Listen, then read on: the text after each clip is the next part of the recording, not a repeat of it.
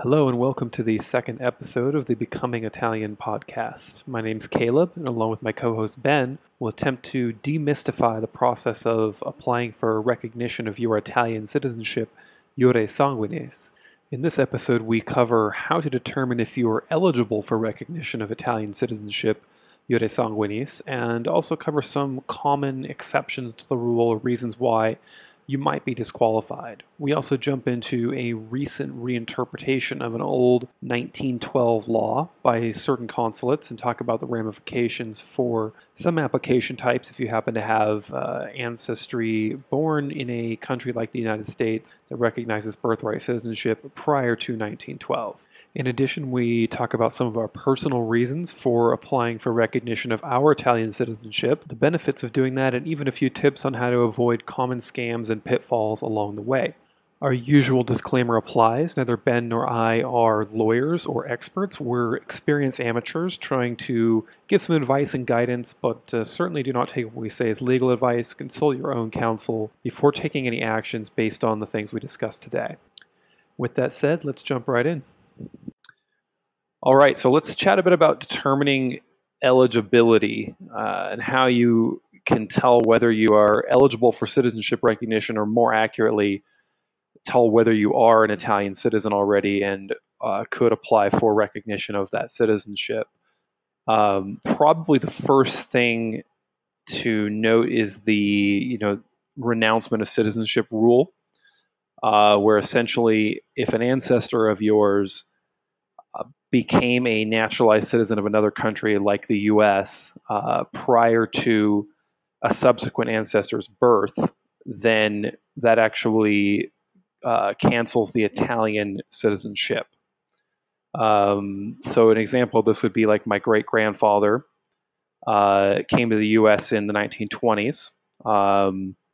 He got married. My grandfather was born in the mid-1920s, and my great-grandfather subsequently became a U.S. citizen. At the time that he became a U.S. citizen, you're required to renounce other citizenships. So he was no longer an Italian citizen. But because he was still an Italian citizen and not an American citizen yet, at the time that my grandfather was born, my grandfather was still an Italian dual citizen. Yep. And when did your family, you said 1920s, when did they come over? Around I want to say 1910 for my great-grandfather. I should know that, but I've forgotten the exact date, to be honest. It's like 1910 and the 1920s for when my grandfather was born, and my great-grandfather became naturalized in like the late 1920s. How about you? So my great grandfather, same lineage. So for me, great grandparents were both born in Sicily, came over here.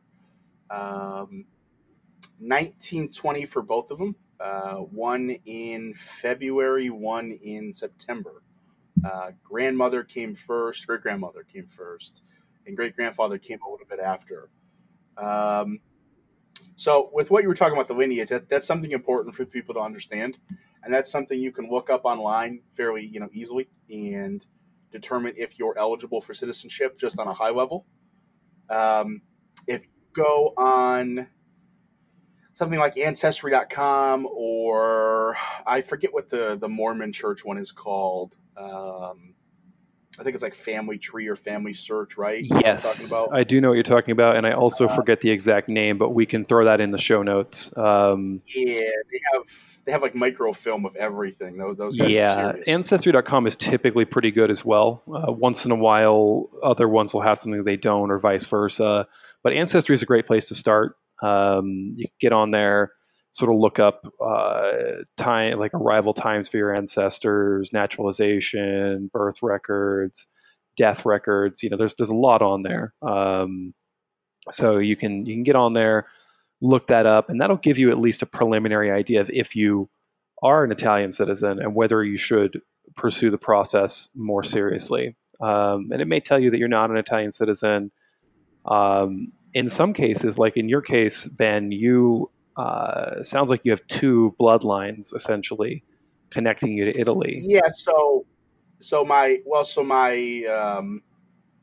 grandfather, great grandfather, great grandmother, I could have used either of them, right? Even though that law in Italy is about women, there's a rule in Italy, the law of this, that says women cannot not pass down citizenship prior to, I want to say 1945. I think it's I could have challenged that 1948, in court but over there yeah, too. that's correct. 48, yeah, okay.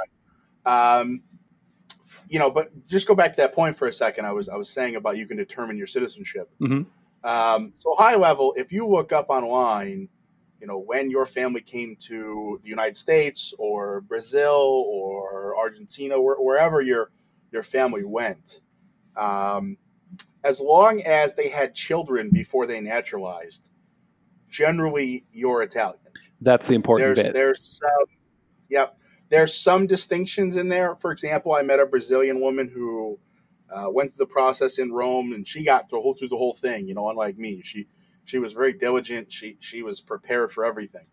Um, Her father did not was not listed on her birth certificate when she was born, Hmm. and they sort of like invalidated her whole family tree, or sort of told her that she couldn't be Italian because of that. So that's not exactly what the grandparents think, but that just goes to show you how they can nitpick on documents if they so choose. Yep. It's just something to be aware Yeah. of. I ran into that exact Um, situation, well, slightly different, but with a birth certificate actually of my own. My first name on my birth certificate was actually different than the first name on my, passport, driver's license, etc. And that was just due to my parents changing their mind shortly after I was born. They went with a different name and got my social security card and everything else issued under that name. But my birth certificate had a different first name on it, and in my case, I had to actually go do a formal name change. So it is worth noting. It's very important that all names on documents match, and in some cases, they don't even like things like Americanizations of Italian names.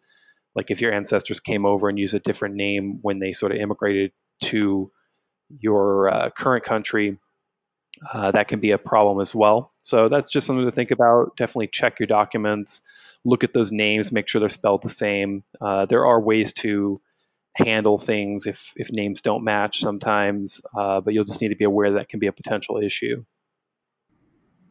yeah, for me, when I submit my documents, there were some minor misspellings of names. There was only one sort of egregious error, and that was my great grandfather's name is Ignazio, and on his son's marriage certificate, they listed him as John. Now, it wasn't his marriage certificate, so it really didn't matter. But they like to see the names at least be, sort of close. And every consulate or every jurisdiction in Italy, however you're doing this process, is going to have their own sort of rubric for that. Everyone's a little bit different, unfortunately. Um, the letter of the law says everything has to match: names, dates, etc. Like, my great grandfather, he had told everyone on all of his American documents he was born on the 27th of September, 1900. But on his birth record from Sicily, he was born September 25th. I'm sorry.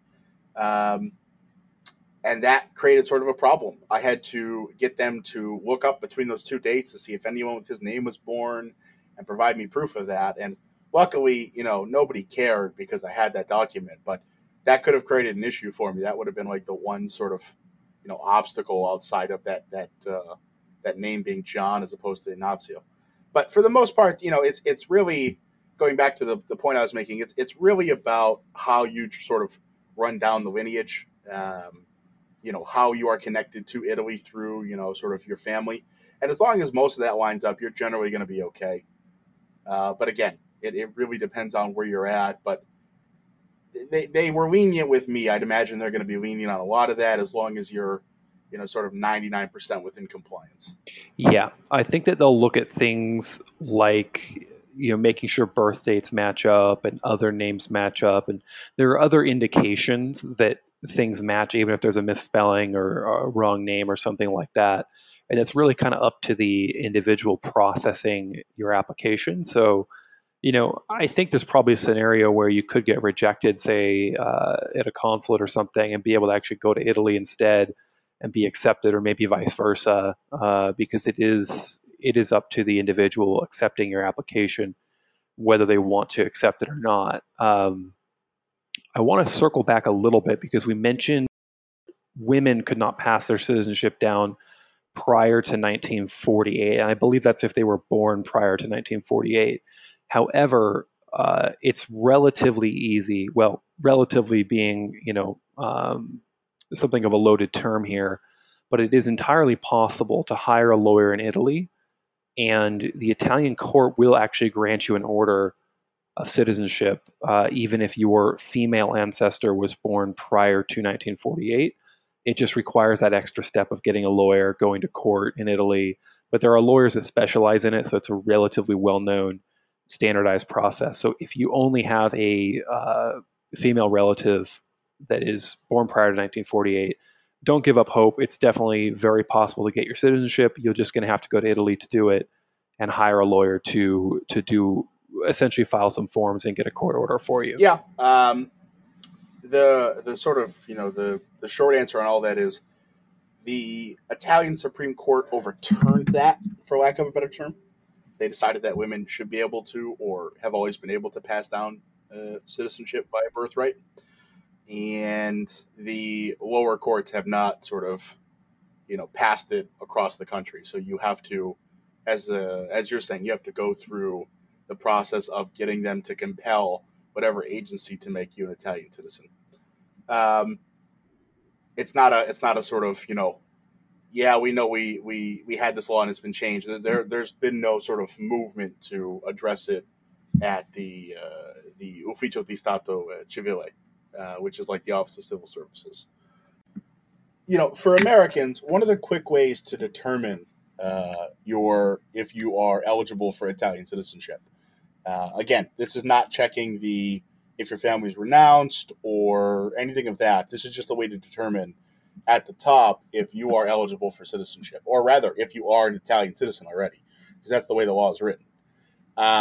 If you contact NARA in Chicago, NARA, they're an agency that kept all of the naturalization documents, or applications rather, for immigrants that came through Ellis Island. I also believe they have some California stuff, but I'm not sure exactly. I know my family came through New York, through Ellis Island, both of them. So for me, this sort of applies in anyone who came in through the East Coast, or at least believes you did. I believe the Ellis Island route was most common for Italians. I know my great-grandfather came through there as well. There were some that came directly to California, I believe, but that should be fairly rare. So NARA is definitely a great place to start. If you don't find anything there, then you can start sort of broadening the search a bit. Yeah, for sure.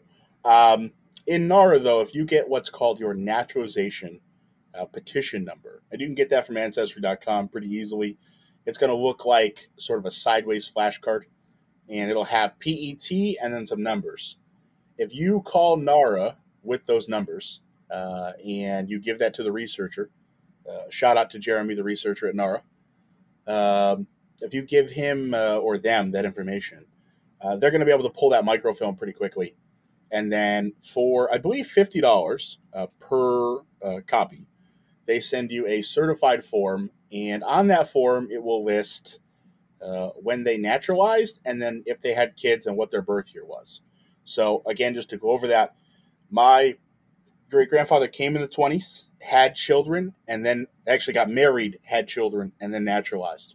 And because he did it in that order, he passed down citizenship from Italy to his children and subsequently to my father and now myself. And I think that was quite common, thankfully, for those of us looking to reestablish our Italian citizenship. That was pretty common back then. It seems like many Italians came over, got married, had kids, and then naturalized later on. So there was no hurry to naturalize, it seems like. And that definitely works in our favor. A lot of it, too, I believe, was just the length of time it takes to naturalize in America. It took my great-grandfather, I want to say 16 years, and it took my great-grandmother from 1920 to 1942, I believe. So 22 years. It doesn't seem like this was a very quick process. So it's very likely your family had children just based on that length of time. It if you're talking for my great grandfather, 16 years, my great grandmother, what is 22, that's such a large amount of time that it's very likely they had kids and got married or whatever the process was. And you're most likely going to get citizenship if your family came in and sort of had kids within any sort of normal period of time. Um, with that 1912 rule, I think it's applicable. Maybe you can discuss because you said your great grandfather came to the U.S. in the 1910s. Yeah, so there's a new rule or a new interpretation of an old rule going around some consulates. So Buenos Aires, I believe, was the first to start doing this, and then there's rumors that the Houston consulate may be doing this as well now, where they're rejecting applications for ancestors who were born in a country that gives you birthright citizenship. So, like the US, where if you're born on US soil, you're a citizen of the US. Prior to 1912, Italy did not recognize dual citizenship. So, there's an argument to be made that people born in a country like the United States prior to 1912 uh, essentially de facto renounced their Italian citizenship at the time that they were born. Now, this is a very contentious interpretation. It doesn't apply in my case because my grandfather wasn't born, or my great grandfather rather, wasn't born in the US. He was born in Italy and came to the US around that time. So this only applies to people born in the US prior to 1912, if I understand it correctly. And again, only being interpreted in a couple of consulates currently, but it's definitely something to be aware of if you have that situation where maybe your ancestor came over in the early 1900s or late 1800s, and then you had, say, your grandfather born just before 1912 in the U.S. This is something that could be an issue depending on which way it goes in Italy. It's currently being argued in the courts, from what I understand. So definitely be aware of that. Hopefully, it won't turn into anything serious. Your applications, though, for Houston and Buenos Aires right now, from what I hear, would be rejected if that is the case. Now, this is one of those things, right, where it's not, clear cut why they're doing this, but it's almost kind of like the I discussed in the last episode, the lady at the Ufficio di Stato Civile, the Office of Civil Services, not wanting to help me with my application because I didn't speak her level of Italian.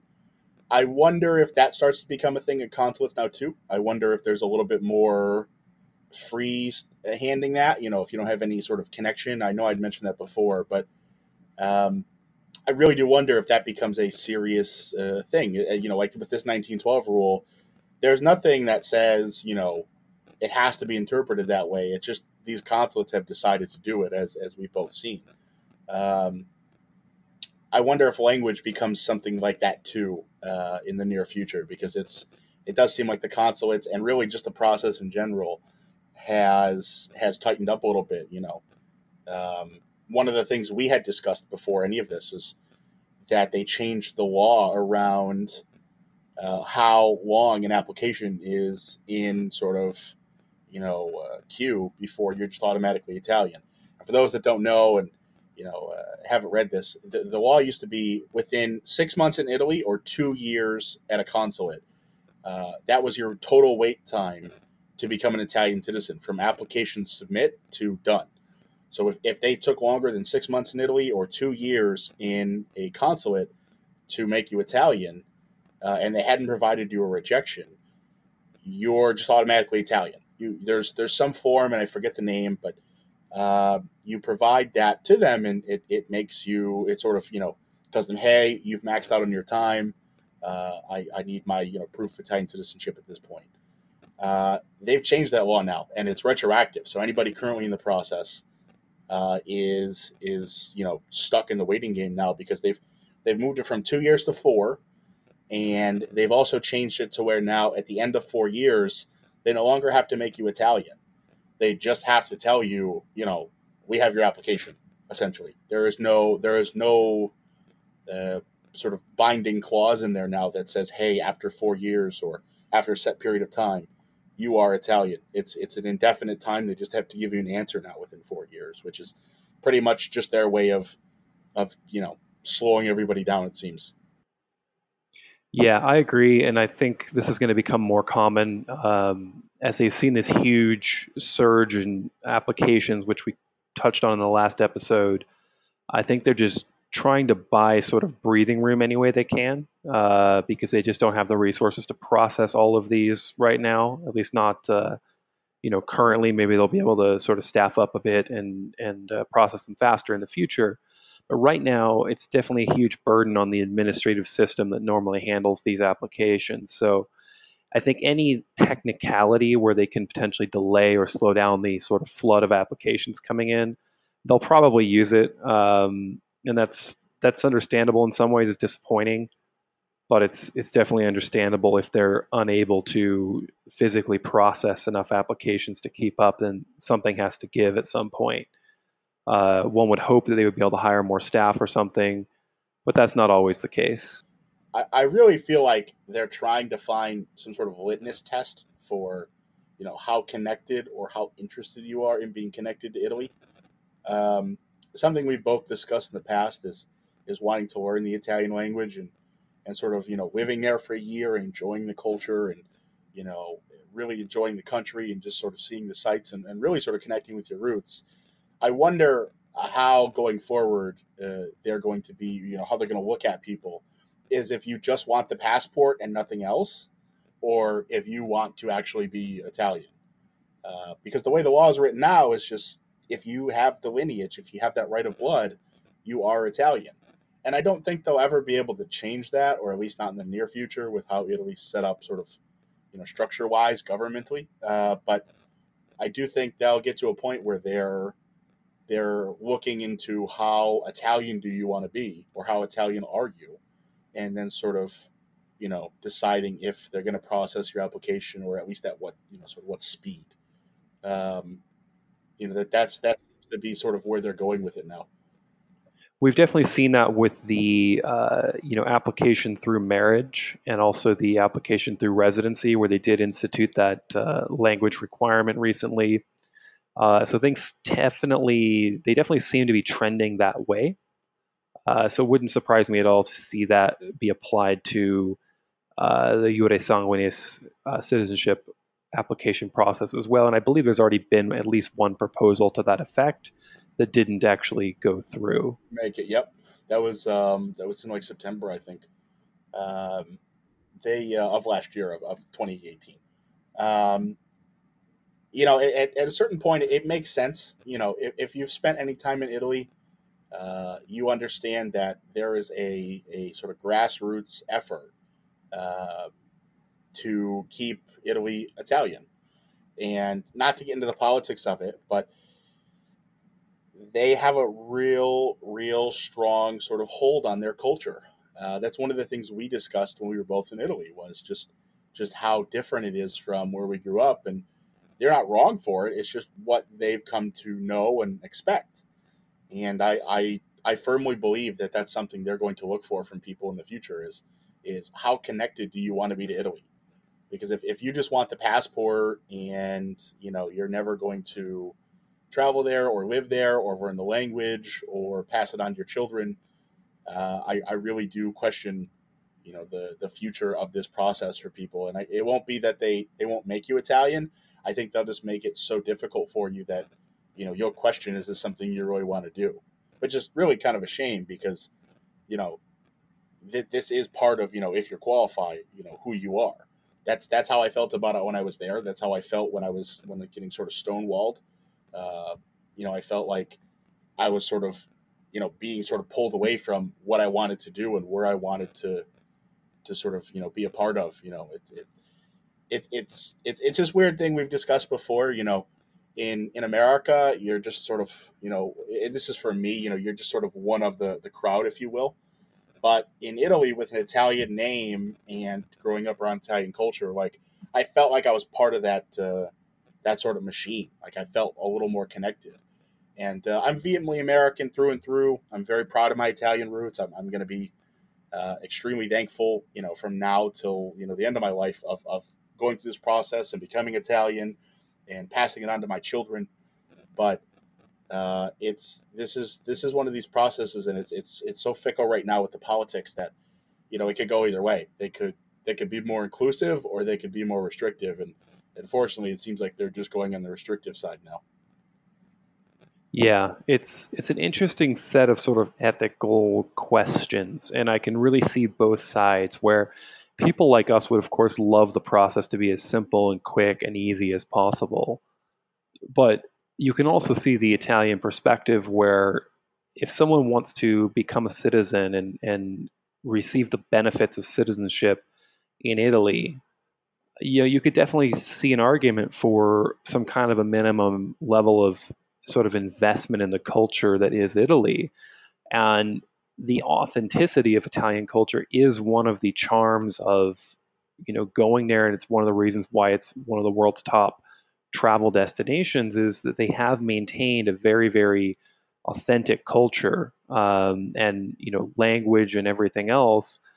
And there's an argument to be made that diluting that could potentially not just damage sort of tourism and things in the country, but the culture itself. That's how it is.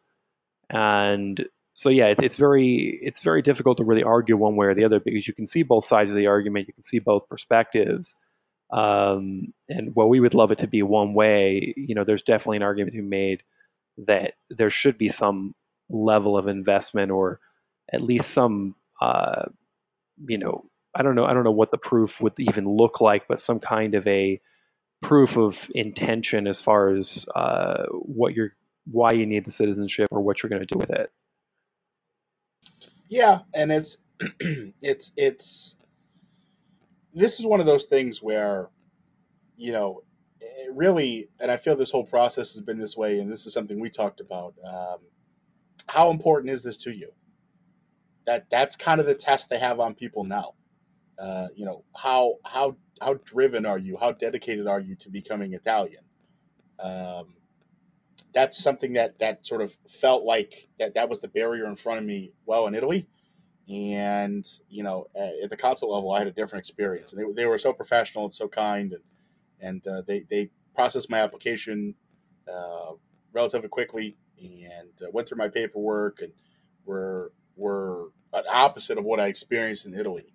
And that's again, it wasn't that Italy was at fault. It's I didn't understand what I needed to do, and I tried to essentially wing it, and that just didn't work. But the consulate experience was so much different for me. I think a lot of it too is because they're here in America, and they're probably a little more used to the way we do things as opposed to at least back there or anywhere else for that matter. But yeah, at some point there's going to be some sort of litmus test on how connected are you to the culture, and you're right that's the charm of Italy, that they're not like anywhere else. Food wise, language wise, just all of that packaged in. There's so many things of Italy that are unique to just Italy, and they want to keep it that way, and they're right for doing so. Um, so that's definitely something to be aware of if you're going through this process. Is that if you intend to be part of Italy, you should expect to at least pick up some of the language, if not become fluent or do some sort of course on it, because I imagine at some point they will begin to ask you if you speak the language, because I believe with the marriage and the naturalization one, you have to speak at what's a B1 level, or what's called a B1 level. I don't know what that grades out as, if that's a high school level, college level, whatever. But that's something that if they put that in place for those, it's only a matter of time until that sort of swings over to the right of birth. Maybe they just make the application in all Italian, and you have to be able to sort of read it and then recite what you want to do to them in Italian. Who knows? But there'll be something like that in the future, I'm sure. Yeah, I know when you get your driver's license in Italy, there is no application available in anything but Italian. The test is in Italian. You have to be able to verbally talk to the instructor in Italian. So it's kind of sort of, it's not even actually a requirement to get your driver's license, but it is because you can't pass the test without knowing Italian, essentially. And I could see that becoming a thing for the Iure Sanguinis process, and it might become explicit or it might be implicit. I think you're dead on when you say like they're probably not going to ban this process or stop it completely, at least in the near future, but they can turn a lot of knobs that make it more difficult, right? So there's a lot of sort of adjustments they can make to the process, to the timelines, to make it a longer, more difficult process, which acts as sort of a de facto litmus test for how committed are you to the process? How badly do you want this citizenship? And it may be that, as it is currently, if you go to Italy to apply through this process, you get essentially a visa to stay there during the process until your citizenship is granted. At which point, obviously, you don't need a visa to stay anymore. That will probably always be the case, but the timeline on the process could be moved further and further out to the point where you're living in Italy for years before you're granted citizenship or something along those lines, which is theoretically possible already, although it seems like timelines move a lot faster than that generally. So I see that probably happening more and more in the future, where the process just gets a little more difficult here, a little more difficult there. Maybe certain things get harder to apply in English, or parts of the process become Italian only, things like that, so that people are discouraged from applying unless they have a genuine cultural interest in Italy, want to spend some time learning the language, maybe want to live there for a while, things like that. And that's something we've discussed too, right? Is both of us have a deep interest in returning to Italy to not only travel, but again, reconnect with what are our roots, and sort of see all the parts of the country that sort of are less touristy. Not a Florence, not a Venice, not a Rome. To find some of the sort of more places off the the sort of tourist path, if you will. Um, with with the citizenship process, I don't think they can actually outlaw it. I'd be surprised if they could. It's all written around that law from 1991 that says if you were a descendant of an Italian, you are now Italian. Going back however many generations as you need. Because prior to that, they had that law that said you had to pick one citizenship, and that was this new law in '91, or the newest law, sort of overrode or over sort of canceled that one out. Is the best way to say that. Um, I don't know that they'll be able to go back and change that, but they will definitely make it more difficult. You're right. They will turn some knobs. They will pull some levers and change the sort of attachment required, the sort of discipline you have, the determination you have to make this work for you. Um, One of the things too, which we actually discussed when we were both in country, was how sustainable this is going to be. We had mentioned in last episode that there was so many applicants that had filed. Um, I do wonder at some point if they just pause all applications for some period of time, or again, make the barrier to entry so high that you just can't do it. If you move to Italy to file and it takes 4 years just to get a response, you can't work while you're there. That permesso di soggiorno that you're going to file for, which is you're attesting citizenship. So you're basically you're applying, or you've attempted to reclaim citizenship. You can't work on that visa, so you're not going to be able to stay in Italy and work and earn a living. So unless you have deep pockets or some sort of business in another country, or however you can generate income outside of the Italian economy, if you can't do that, it's very likely you won't be able to outlast this process. Because with that woman, the Brazilian, I said the law at that point said 6 months. It took her 8 months just for them to recognize her, and then another probably 30 days to give her the paperwork. So it's even then they really didn't follow that law. So it's we discussed last episode. And it's very true. It's Italy is got so many guidelines attached to these laws. When we were doing the Comune and we were trying to show them the law that came out that shows that if you're there to do this process, you don't need a permesso di soggiorno. You just need to prove you're going to do this. They refused to honor that on both of our cases. It's definitely gotten much more difficult in Italy to file. And I feel like that's going to continually get more difficult until they just decide at some point, hey, only these districts can do this, or there's a quota system or something, and they're going to force people to do it at the consul level. And from there, they can sort of, delay you forever if they so choose. Yeah, I think a quota system is a distinct possibility. We've already seen them kind of turn some knobs or pull some levers or what have you in the case of like the Brazilian consulate, which is, I believe it's backed up for about 11 or 12 years right now. So, they could choose to throw more resources at that consulate to handle the sheer number of applications coming in. But so far, they have not done that. And I suspect that's another delaying tactic to kind of slow down the flood of applications that's coming in. Obviously, it also costs money to process these things. They'd have to allocate more staff to it or set up another unit for processing them. And, that would probably require some kind of a bill to allocate revenue to. So that could be a slow process as well.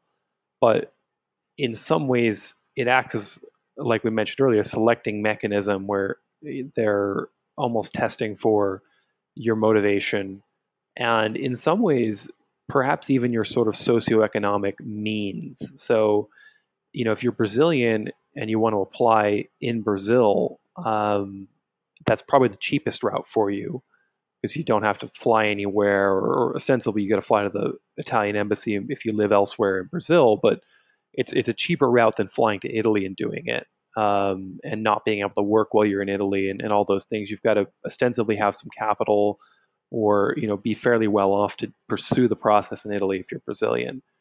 And so they've kind of de facto capped the amount of people of lesser socioeconomic means who can actually apply within Brazil by letting these applications back up for that long. So I suspect that's also a gating mechanism to try to make it easier for people who have the means to fly to Italy and do it. Who are a little bit more well off, less likely maybe to use social resources and things like that. If not explicitly, at least implicitly, it acts as a mechanism for doing that. But something else to keep in mind is, there's a lot of fixers out there who will like offer to expedite, processing your application or get you documents maybe that are missing and things like that. But Italy actually just recently, I believe in the last month or two, revoked over 5,000 applications that had been previously granted. Mostly, I think, in Brazil, because they essentially discovered a ring of document forgers who were forging fake like birth certificates and things like that, and bringing people into the process. And I know people who have used sort of facilitators in Italy to expedite the process who are now worried because their facilitator was arrested for fraud, essentially either bribing local government officials or falsifying documents or things like that. And now they're in a position where they're worried that their citizenship could be revoked as well. So, definitely don't don't falsify anything. Don't use fixers to expedite things. It's just not worth it, and you don't want that uncertainty once you've been granted your citizenship. If you've gone through the process legally and you've done everything correctly, then that can never be taken away. If you use a fixer or something, or you falsify something or whatever, then you never have that security. You never really know. Yeah, this is something we discussed too. Was watching people go through the process at an extremely fast rate, well in Italy, and then sort of wondering how they were doing it, and then figuring out that they were cheating, and that's really the best way to say it. They were cheating. They've used either fraudulent documents, or they know of a place in Italy that sort of just rubber stamps everything. Whatever that was, they found a way to game the system. And Italy is very proactive about that. It seems, they have in several instances of my reading, and I wasn't aware of the most recent one, but it doesn't surprise me. Italy has gone back in the past and arrested people who are cheating the system. when I started this process, when I hired someone to translate my documents, who's become a very good friend of mine.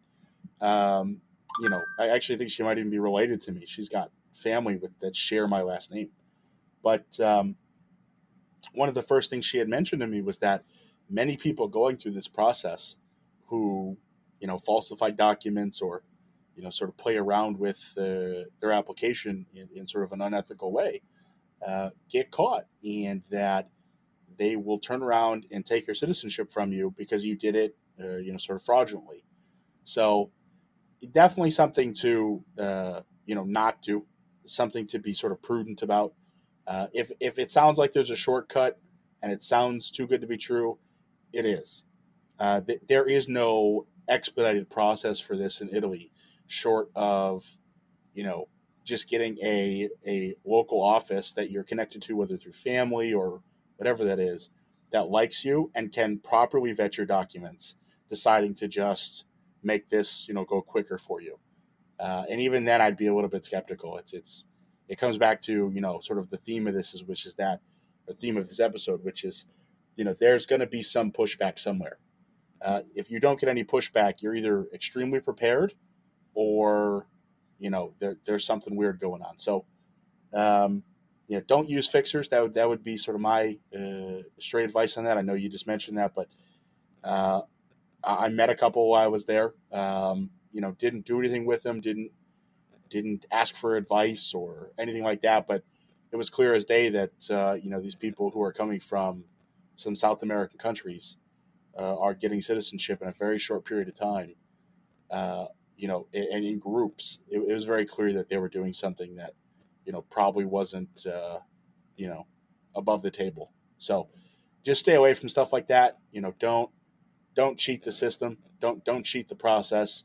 There's so many ways to do this. If you have actual roots to Italy, there's so many ways you can challenge it, and so many ways you can sort of attest for citizenship.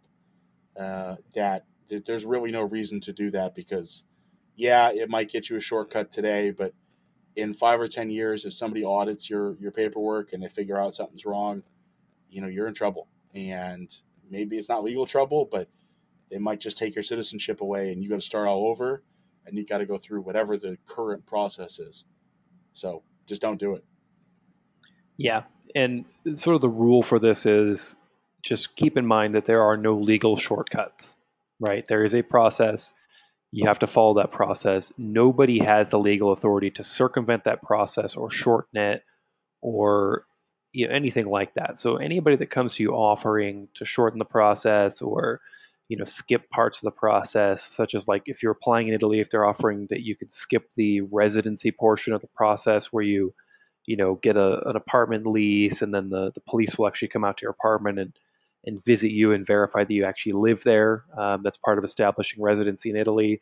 There are people that will circumvent that process. They have ends with local officials or things like that. None of that is legal, and it's not worth the risk. Do it right. Takes a little bit longer, maybe, but it's worth it in the end because once you do have that citizenship, that it was done legally and properly, and it'll never be taken away from you. Yeah, that's a good point. They've definitely they most definitely curate who they want going through the process. That might not be PC to say, but they have already sort of put some barriers to entry in place. As you mentioned, the Brazilian consulate is going to take forever. I believe the London consulate is backed up now with the Brexit thing. Some of the consulates in the U.S. I know is at least a 2-year wait to get in.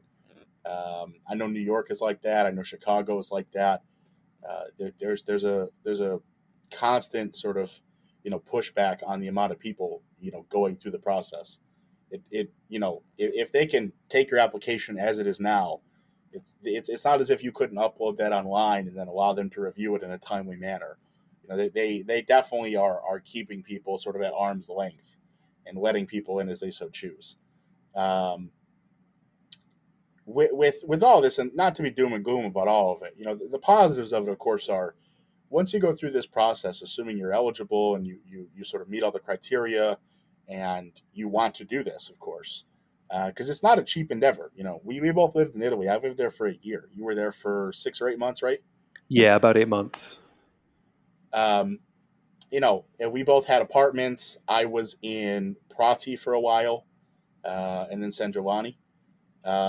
You were in what was the district you were in? I In was in central Napoli. I actually forget the district name that I was in. It was right next to the central station. We were in those districts you mentioned were in Rome, correct? Correct. Yeah, they're in Rome. Prati is a north of the Vatican. So is San Giovanni for that matter. But Prati is sort of a more well-off neighborhood. I didn't know that when I moved there. I actually had an Airbnb in a neighborhood called Pineto, which is more of a young neighborhood, a lot of clubs, sort of a younger person neighborhood. And they moved me to this studio that was owned by a doctor in Prati, and I ended up staying there for 5 months. But it wasn't a cheap process, is I guess what I'm saying. It's not like this wasn't sort of cash intensive. Just not the exchange from dollars to euros, but it's not something that everybody's going to be able to do. So definitely really fortunate to have done that. I'm not sure how you feel, but I'd imagine the same. Um, with going through that process, though, it would have been infinitely cheaper to have done it in the United States because it only costs, whatever the exchange rate is, 300 euro to file your paperwork, and that's it. But again, the wait times are so long, so it's definitely something that I felt was worth my investment. I think you do too.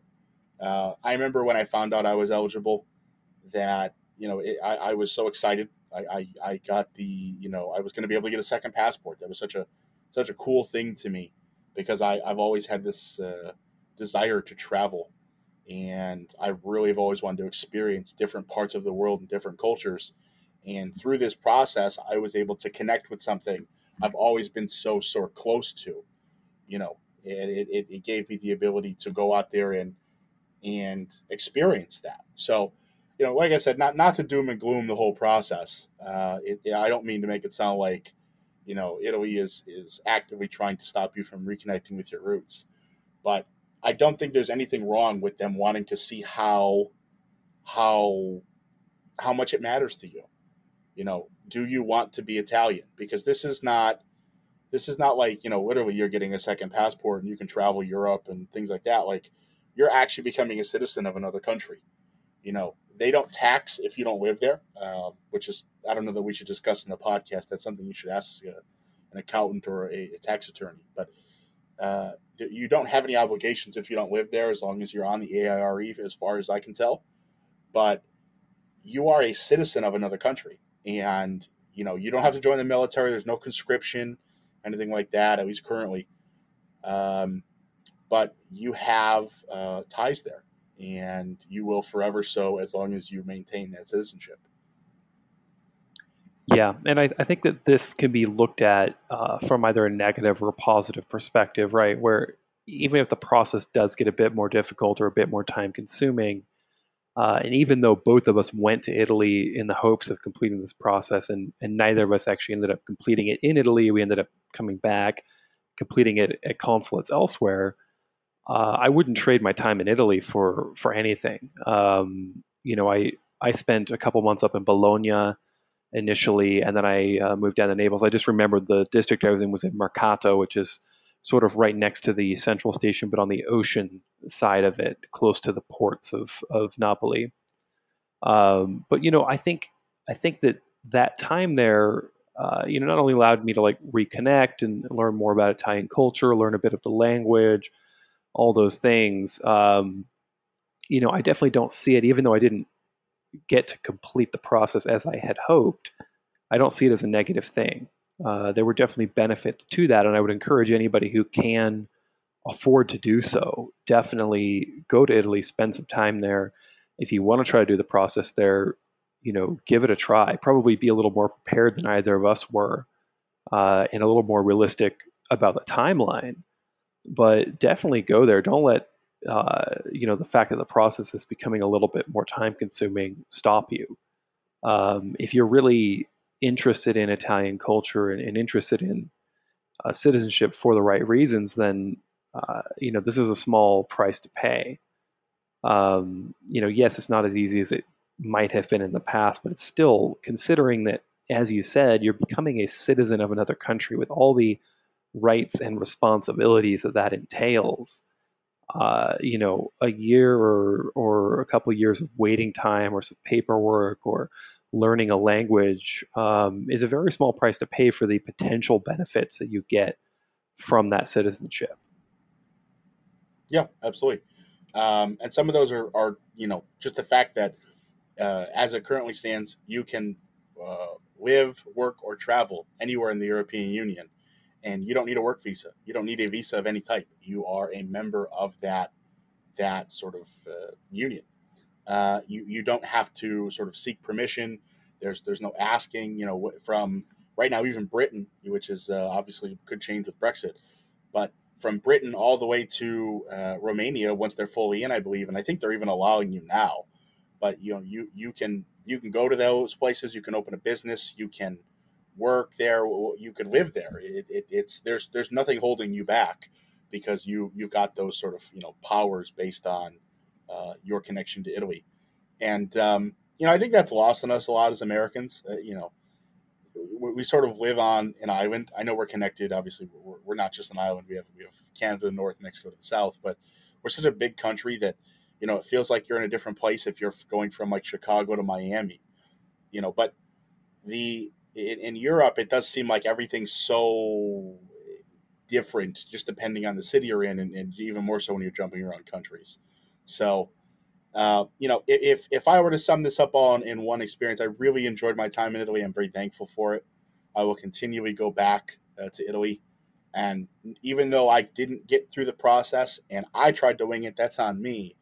I wouldn't trade that for anything because it was a year of personal development, but it was also a year of reconnecting with something I had, sort of dreamed about since 2016 when I figured out I was an Italian citizen, or at least eligible to go through this process to become a citizen.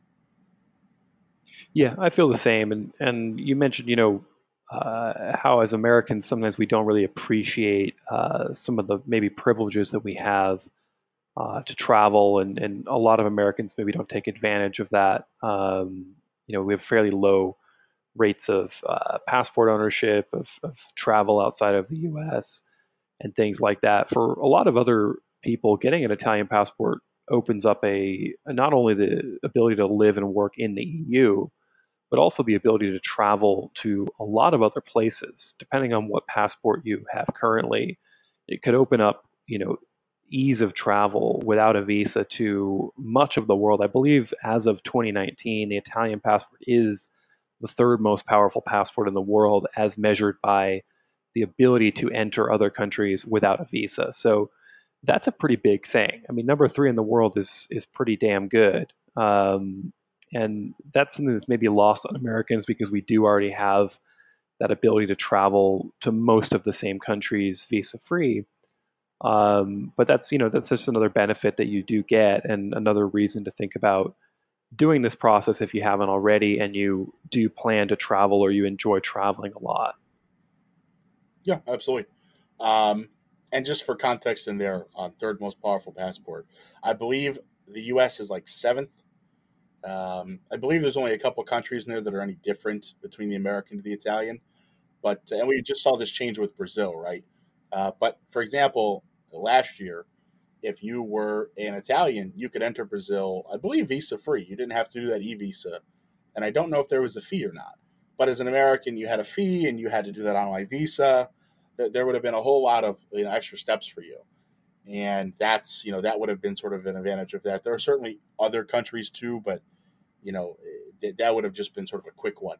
Um, for me, and I think we should probably discuss this so people can sort of make their own opinions or sort of fill in their own ideas on this. But for me, the Italian passport, not only can I sort of be in Italy for an indefinite period of time, but I can also travel around some of the other places in Europe visa free, no time limits, no constraints. That I've always wanted to see places like Spain, places like Hungary, places like Germany, France.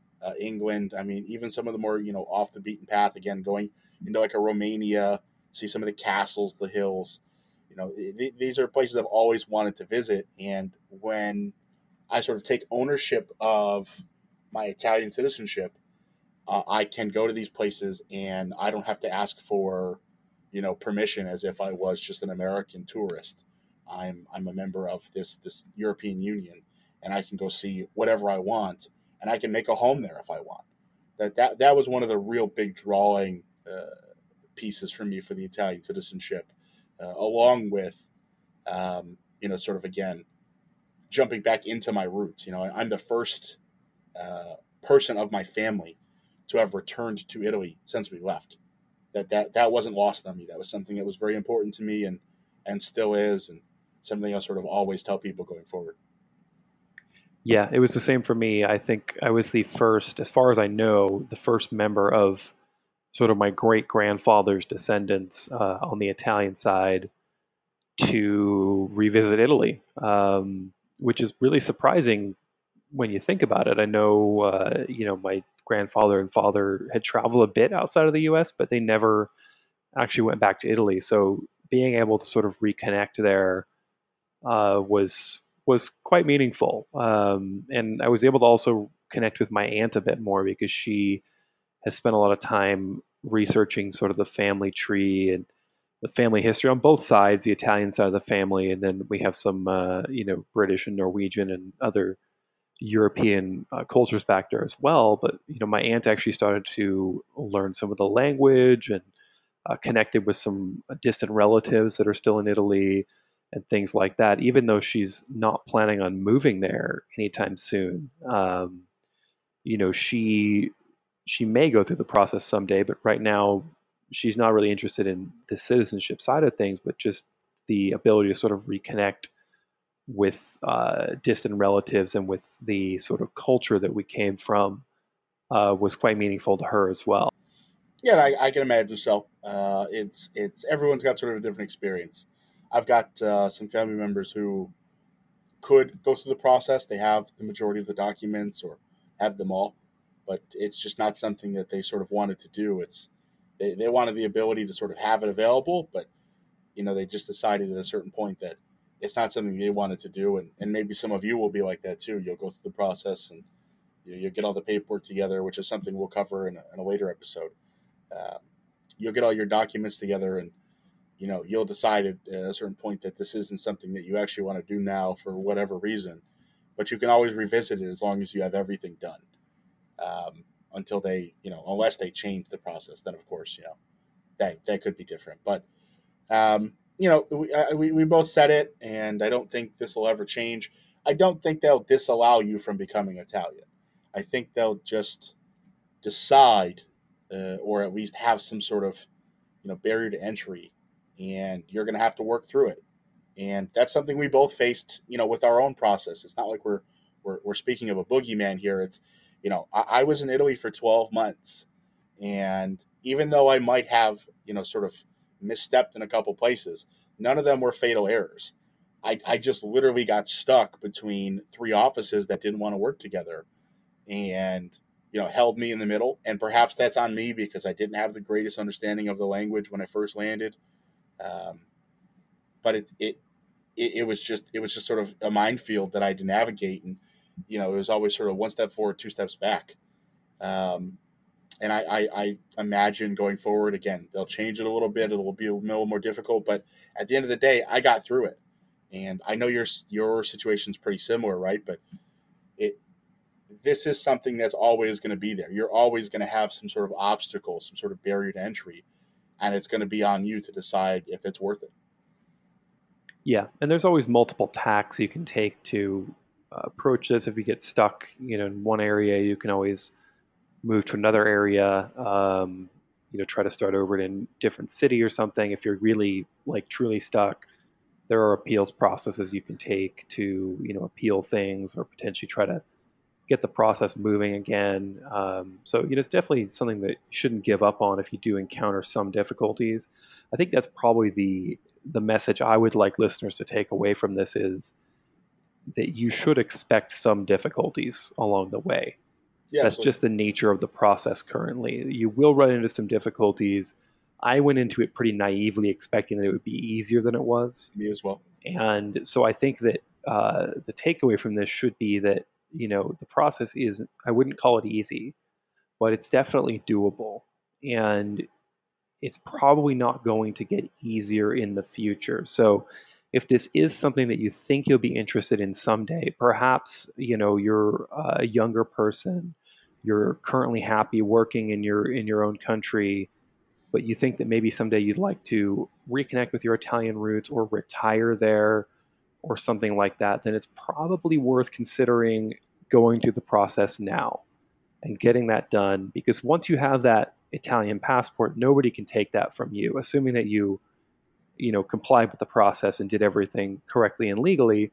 That can never be taken away from you. So if there's any chance that you think you want to utilize that later in life or something like that, you might consider, if you have the resources and the time to do it now.